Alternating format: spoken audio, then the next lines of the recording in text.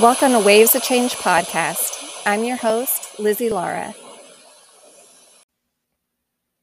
Hi, friends. Welcome to another episode of Wave of Change podcast. I'm so happy that you're here with us. Today, we have a great interview. I'm interviewing Bre Russell from Girls Leading Girls, and you'll hear about how she took her love of soccer and turned it into an amazing organization that's serving hundreds of girls and teaching them leadership skills through soccer.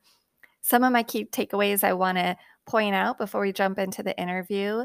I was astonished when Bre spoke about the lack of female coaches in soccer and also the lack of female referees. And I love that Girls Leading Girls is focusing on that issue. It made me think back to my soccer career as a kid, and I realized, I also didn't have any female coaches. And it's important for girls to have females that they can look up to and see themselves in. So I love that their organization is addressing that. Something else that was a takeaway for me that Bre mentioned was the fact that girls tend to leave sports at the age of 12.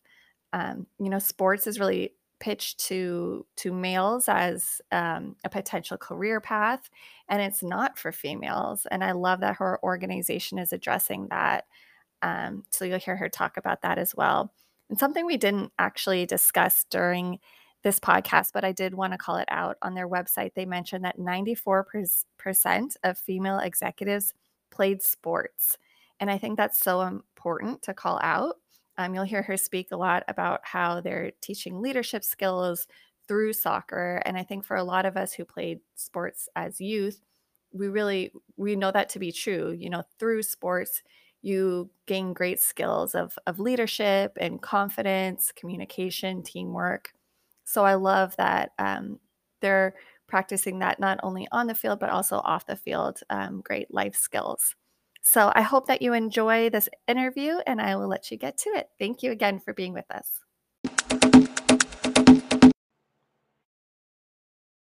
Awesome. Well, thank you so much, Bre, for being with us today. Why don't we kick off just having you introduce yourself and your organization? Sure. My name's Bre Russell. I'm the founder and CEO of Girls Leading Girls. We are a 501c3 nonprofit that trains girls ages 5 to 17 in leadership, advocacy, life skills through soccer. And we do that with all women coaches and role models. And we serve over 700 girls every year, year-round, in the Bay Area. Love it.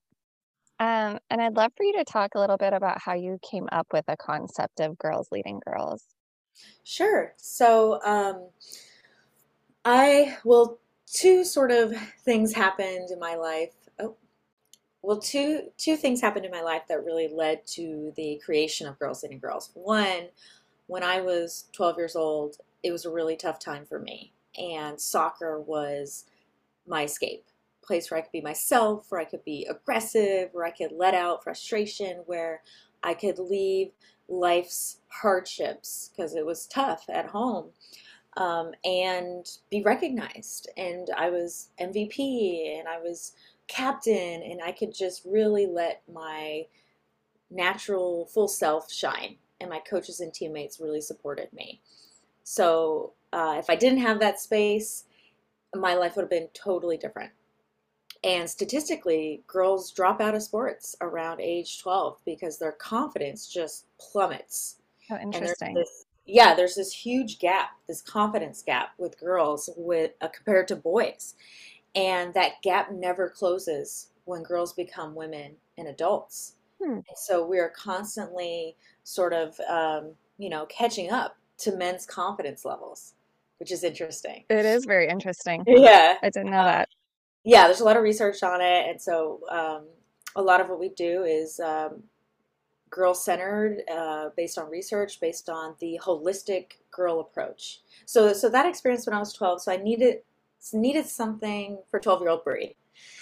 And I never had a female coach. And so that was part of the idea for me. And then the second thing that happened in my life was after college, I went in the Peace Corps.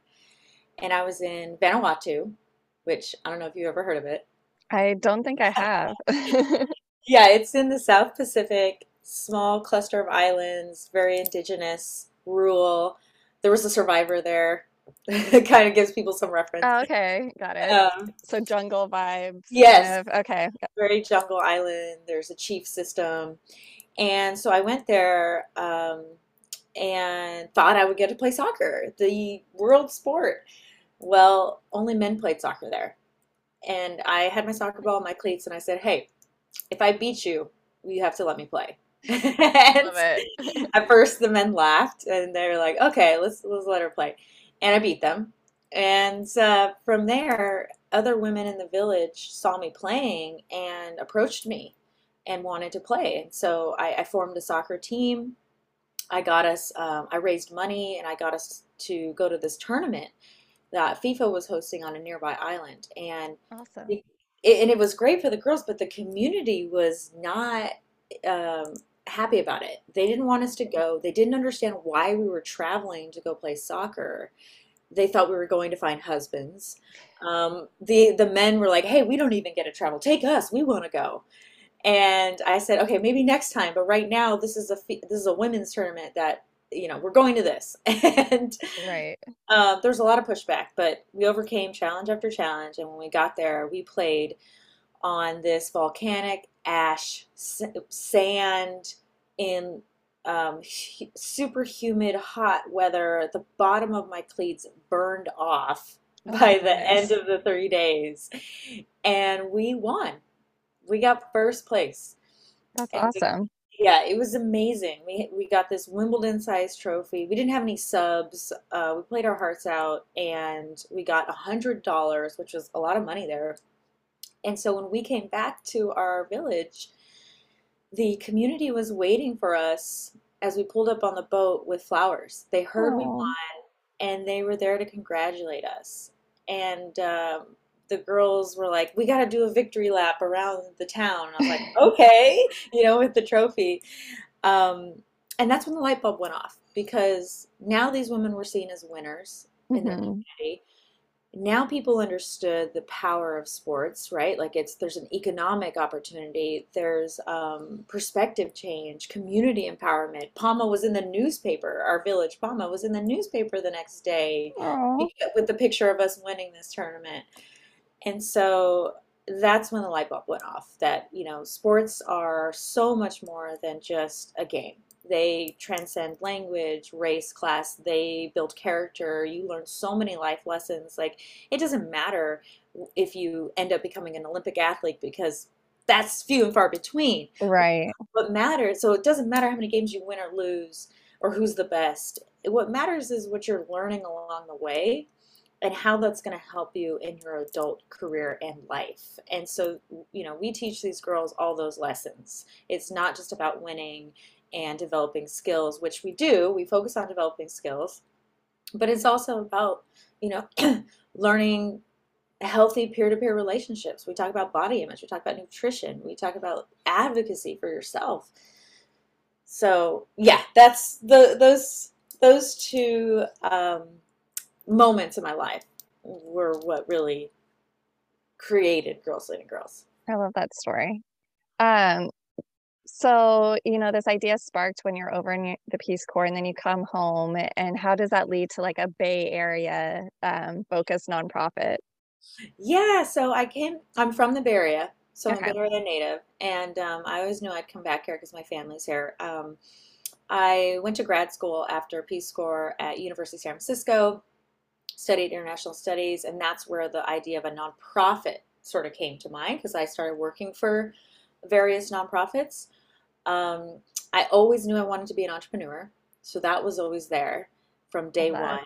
And I think that influence was from my grandpa was an entrepreneur, my cousin, my aunt was sort of like a freelance. So there was something within our family, but also within me about creating something and building something of my own and being my own boss that I really was drawn to.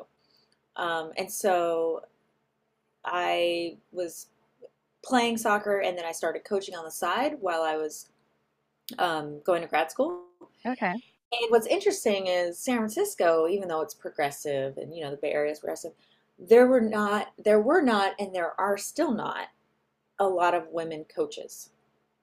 So I was one of the few. And so parents saw me Interesting. coaching and they were approaching me left and right. Will you coach my daughter? Will you coach this team? And so I was getting more teams coming to me than I could handle myself. And that's when I said, okay, I think it's time to make an organization. There's clearly a need for women coaches. There aren't enough, and I can't do it all myself. And I'm an entrepreneur, so this seems like the next right step. And so it just kind of organically happened. I love that. Yeah, within months, it just came together. It's interesting that you say that because I go back to what first I did soccer as a kid, but it stopped at 12. So it's Yeah, interesting that you said that. But also, like, I go back to like that time period, and I think it was mostly like the dads of girls on the teams. Like, I yes, don't remember ever having a woman coach, which is not, I've never thought about it, but it's a good yeah, point that you make. And yeah, also, I feel like girls just gravitate to women too. Like, they need that person to look up to. yeah. Like, I think of my 5-year-old daughter, she has a man coach for gymnastics and a woman coach for gymnastics. And she like gets so excited the day that she has her woman coach Mm. because it's just, girls need someone to look up to. I think it's important. Yeah, representation matters. And our club program is called SOUL, and it stands for See It, Own It, Lead It. Love And that. so it's helpful to have a role model to look up to that you can really identify with, that you can see yourself through. That's important. Exactly. I will also say that, we nothing against male coaches, right? I had Right. male coaches my whole life, and a good coach is a good coach no matter what. But it does help if you can have a good coach that is also representative of yourself, because I just fell into coaching. Nobody told me I could coach. And that's how most women end up coaching. They were previous athletes themselves, mostly collegiate athletes, and then they just sort of fell into coaching. And there's versus men, it's a career track to become a coach and go all the way up to the professional level. But for women, Right. that didn't exist. And so I think that's a flaw. And so one way that we are tackling that is we have a junior coaches program where we train our girls starting in 8th grade. If they want to, they can become a volunteer junior coach, and they Hmm. work alongside a head coach, and they work with a younger team, and they get to practice that skill and then eventually get paid when they turn 18. And we have a couple coaches now who were in our junior coach program and are now paid coaches while they're in college. That's awesome. I love Yeah. that. And you discussed this briefly, but if you could just touch on the fact that you not only are coaching these girls in soccer, but also in leadership. Is that something that's done on the field kind of organically, or is it something that, there's like classes outside of the soccer field? Yeah, absolutely. So we do a combination where it is embedded in the curriculum on the field, and then there are some virtual or in-person workshops off the field outside of Okay. practice. So, for example, on the field, we will do games, activities that incorporate soccer. So one is where you blindfold your partner and they have a ball at their feet, and so we're working on communication. And Mm, the person without the ball and who's not blindfolded is communicating, helping this player get to the goal with the ball and to score. And so you work down the field with your partner. You can't touch them. You can only communicate with them and help them get their ball on the goal. And so that we're teaching them about, okay, different styles of communication, what works well, keeping composure, you know, trying to match the style of the person who has the ball. So these different aspects around communication and leadership. And so that's one way that it's embedded. And then off the field, we do workshops. Like we have an upcoming workshop with collegiate soccer coaches, women coaches who are coaching soccer right now at the college level, and they're going to talk about opportunities mm, for players post high school, because a lot of people think, oh, if I'm not going to Stanford or Berkeley and playing Division 1, then I'm not playing college soccer. Well, there's so many other opportunities and things that you can do. It doesn't have to be that and nothing or nothing, right. right? And so so it's like a little forum Q&A. So that's another example of leadership in a different way. Interesting. I love that. I love how you weave it into the soccer too. So it's not like they're building on their soccer skills, but it's also building on leadership, communication, all Yeah. that stuff they'll need moving forward. Um, and then how does the program work? You mentioned like 700 girls. Are all your girls leading girls playing each other? Or are they actually like part of a San Francisco league? How does that work? Yeah, so we have a couple different programs, and the 736 girls that we reached last year, some of them were in multiple programs. And so one program, we do summer camps. We Okay. do a free after school program where we partner with public schools, low income public schools in San Francisco, Oakland, and we go to them and we provide our program for a team of girls that attend that school. And then we also create our own between schools games. So we Oh, have like I game love that. day. So the schools play each other. So in that sense, we are only playing against girls leading girls. But then we have another program, which is our club program. And that one is more competitive in we have recreational teams, competitive and travel teams. So we have a place for every girl at whatever level she wants. It's totally up to her. Um, and for that one, we are in a league and we play in a local San Francisco league and we also play in the regional NorCal Premier League. And so they play against other competitive girls soccer teams that are usually coached predominantly by men or run by male-led clubs in the Bay Area. And I know you mentioned some of your current coaches came up through the junior coach program, but how did you find your other coaches just starting out when you were, you know, overwhelmed by asks of people asking you to coach their daughters? How did you kind of reach out to others? Well, first, since I was going to grad school at University of San Francisco, I was also playing on the club soccer team, the women's club soccer team there. So I asked everyone on that team. So that's how I got coaches there. Love it. And once I totally saturated that group, I did marketing. I was accosting any woman I saw that looked like she might want to coach, or if she was out playing a sport. It didn't matter because we have created a really good training program for our coaches, Nice. so it keeps them in the game longer, and we mentor them and we give them all the tools and resources. We have the curriculum, we have the equipment. We have trainer staff that support the coaches and help them reflect on, what worked well, what didn't work well, what can we improve. And then we also do professional development, lots of ongoing trainings every month with our coaches. And I think that is one of the keys to keeping women coaches because it is a huge barrier for us. We could have more girls, but what's holding us back is not enough women coaches. And Mm, the barrier is largely psychological. Um, Women, for whatever reason, think that they can't coach. Or interesting. the barriers that we face are, like the referees are usually all male. The opposing teams are male. And then you have the parents and the pressure and the aggressiveness from these different groups of people is intense and it can turn a Mm, lot of women away. I've got into verbal arguments with all of those groups many times. Or referees will come up to me and say, "Where's your coach?" I'm like, "I'm the coach. Really? that's You think I'm a crazy. fifth grader? Or you think I'm a parent? I'm a mom. That's I'm not crazy. a coach." Wow. And the opposing coaches do the same thing. And then we play against other clubs and teams where, the male coaches are stuck in an old traditional model where they're yelling at the players nonstop. They're berating them. It's negative reinforcement. It's awful. What do you think the key is? Like, just curious, you mentioned like all the referees are males, which that's another paid job as well, Yeah. right?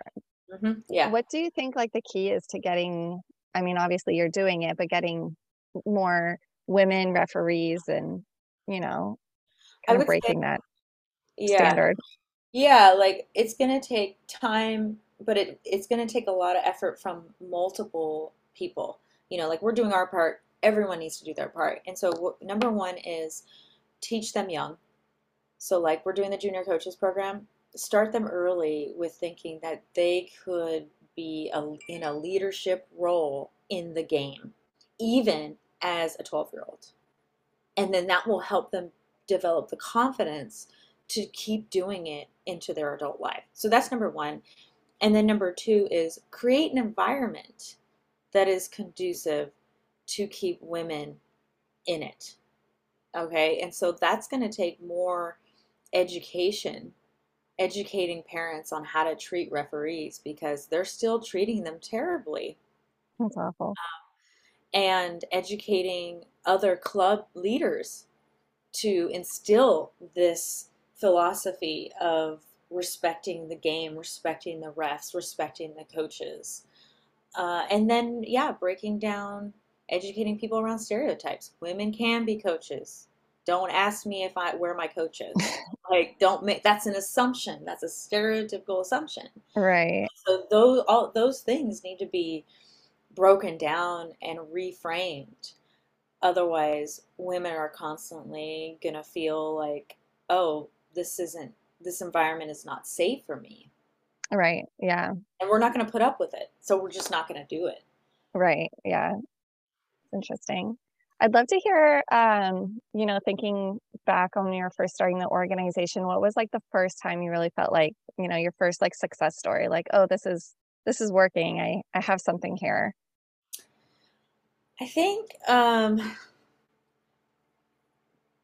think when we did the after school program, or that's a good question. I have to think about that one, but I would definitely say probably the okay, so just two things come to mind, and one is we had a player who came to us. Her name's Nora, because she didn't like her other club and she quit playing for like a year. She Hmm. stopped playing, and she's a really good player. She's very athletic, really good player, and this is a really good club that she left. And she stopped playing for a year, and one of her friends was on one of our teams, and her friend convinced her to come play with us. And she played with us and instantly loved it. Great fit. She stayed with us for 5 or 6 years. And through high school, I mentored her. And through high school, she got MVP or Golden Glove Award. So she's a goalie Oh, I two love it. years in a row while she was in our club in her high school league. And she became a junior coach as well.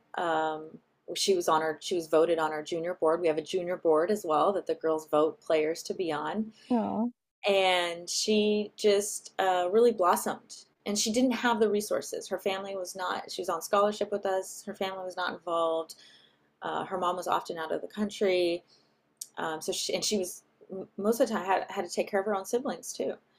hmm. And so to see her stay with our program, thrive, increase her skills to the point where her high school league, and there were some hard teams in her league, um, and then have her go on through the junior coaching. She's now a paid coach, and she's playing in college here at SF City College. And I had the coaches from that city college come and watch her play in one of her high school games. Oh, So that's awesome. she's like a full circle.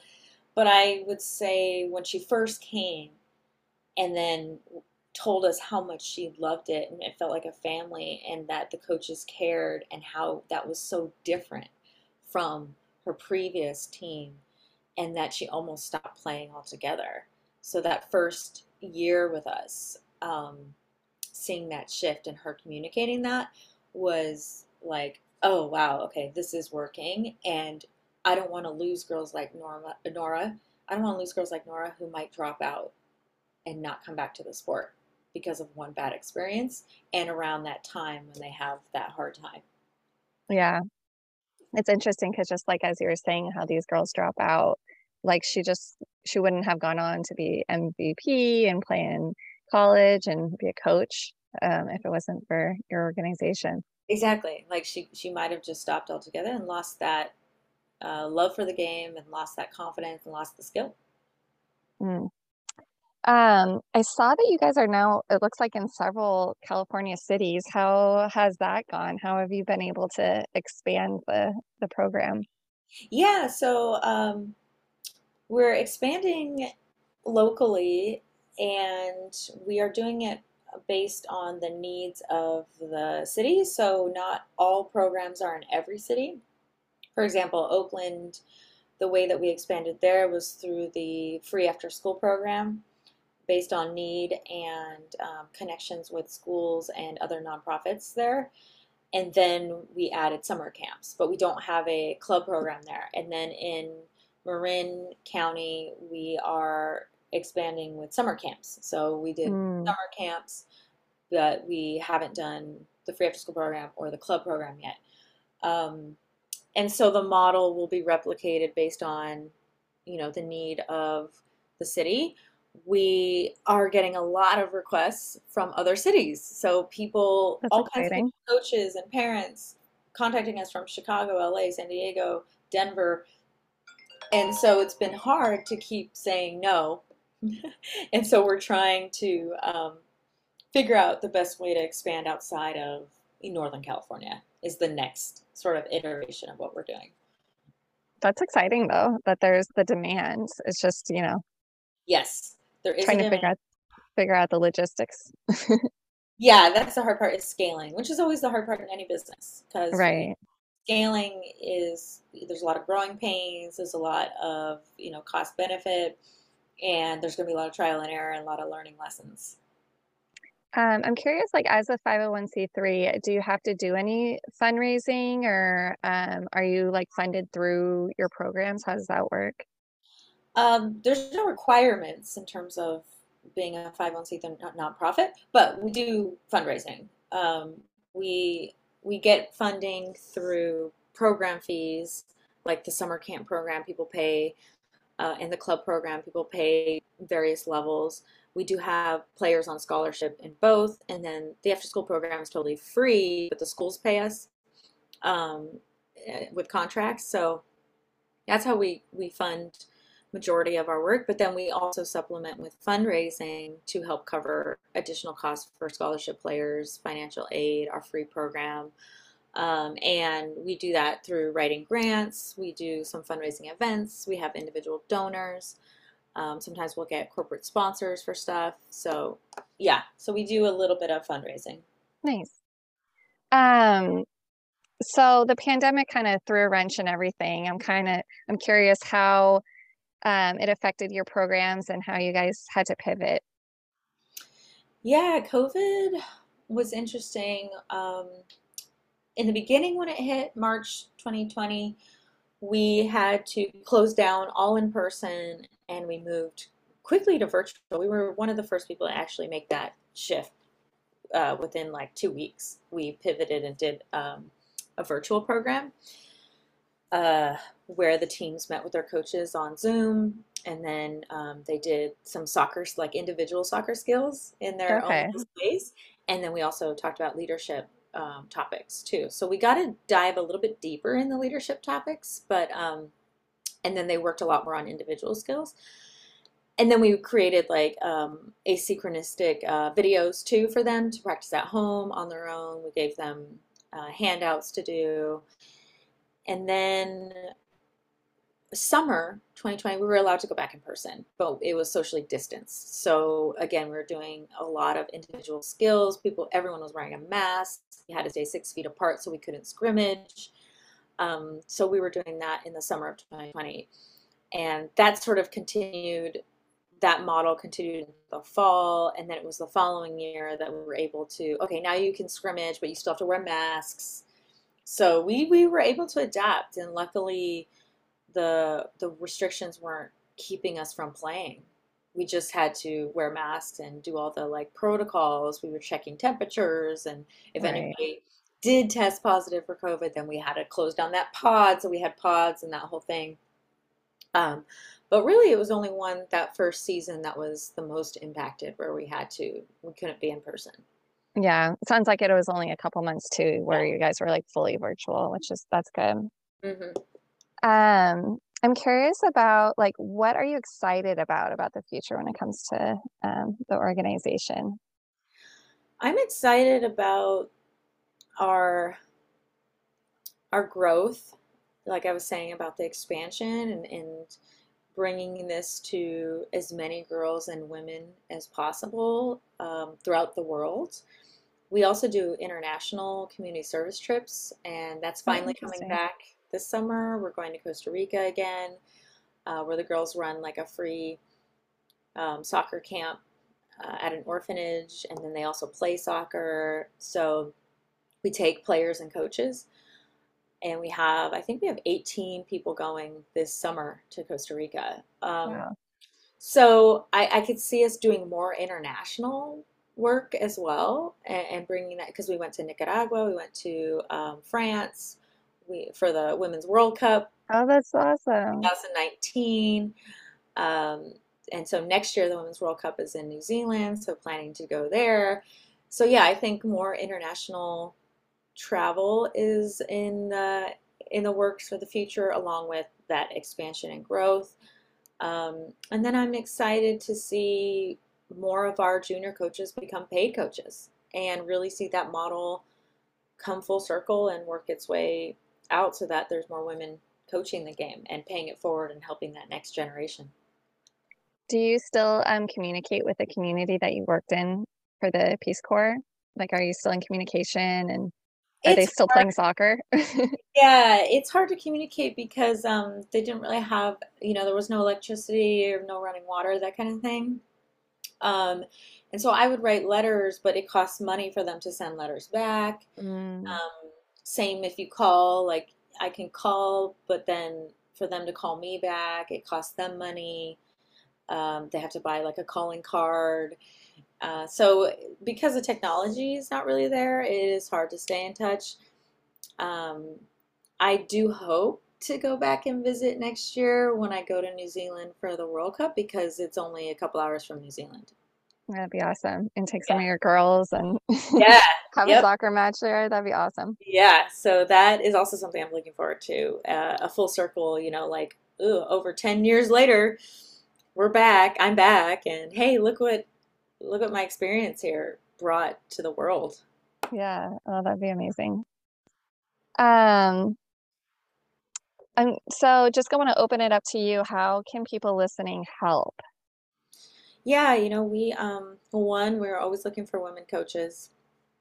And as we expand into different cities, we would love to get more women involved in other areas to help them create a branch of Girls Leading Girls in their city.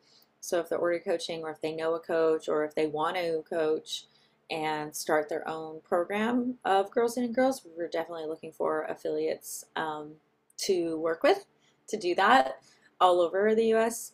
And then two, donations, as a nonprofit we are running at cost, and so it is helpful to get individual donors to help cover the cost of our free after school program. Players that are on scholarship in our club program, players like Nora, help cover their expenses to be able to play. Awesome. And then where can people find you?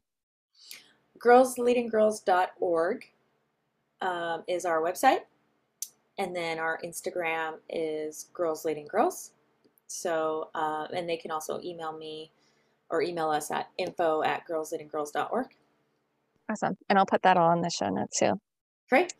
Okay, so rapid fire questions. These are fun ones. Your favorite place in the world and be specific as possible. Bali. Where specifically in Bali? Uh, Ubud.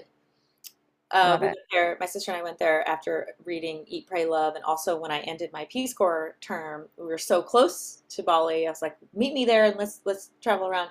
And we totally followed the book, and we met Katett, the actual guy. I don't know if you read the book, but I saw the movie, didn't read the book, okay, but yeah. that's So awesome. yeah, and we went to his actual, house, and he read our palms, and um, it was an amazing trip, and I love Bali. It's just so full of culture. The people are kind. It's safe. It has everything. Awesome. Love that. What show are you currently binge watching? I just finished watching season 2 of Bridgerton, and then Yes. I and then I just started watching We Crashed about the founder of WeWork. Same. I just started that one too. Yeah, it's actually really interesting. I'm learning some things from it. I'm like, oh, he was smart about finding the right people, which is actually one of the key things that I've learned as a founder. Number one is find the right people. Yeah, surround yourself with the right people, right? Yeah, to help you grow, to hiring the right people, it makes all the difference. Totally. Yeah, I love that. Last book you read.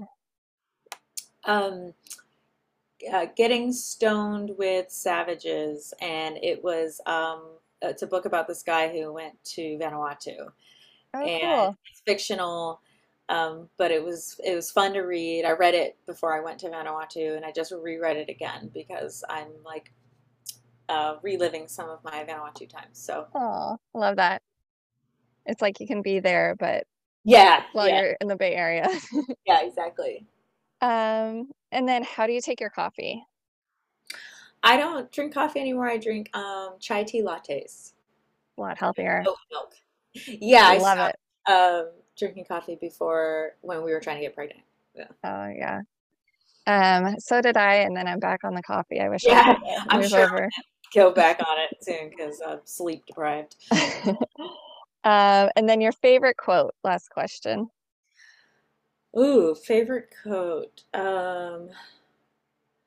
It's kind of like my own, and it's one of our internal mottos. It's done is better than perfect. I love And that. I'm very much like one of my core values is efficiency, and I'm not a perfectionist. I like to get things done, and I like to be productive, and yeah, so I would say done is better than perfect. Yeah. Sometimes we can not do things because we're scared that we won't do them perfectly, but it's just better to attempt and get it Yeah, done. especially women. I notice Yes. like we gotta do all the research. We gotta get it all like perfectly wrapped. Otherwise, I'm not putting it out there because I don't want to get criticized. Right. Yeah. Love that. Well, thank you so much, Bree. It was fun Yeah, talking with you. thank you for having me. Oh,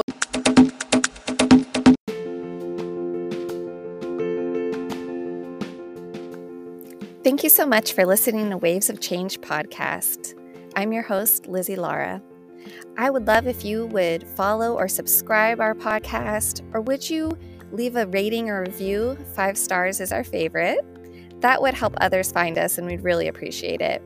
If you are active on social media, please follow us at Waves of Change Podcast on Instagram. Even more, if you would share this episode on your stories, that would be wonderful. If you have suggestions or want to recommend an organization I should interview, email us at wavesofchangepod, Pod, @gmail.com. Thank you. I'll see you next time.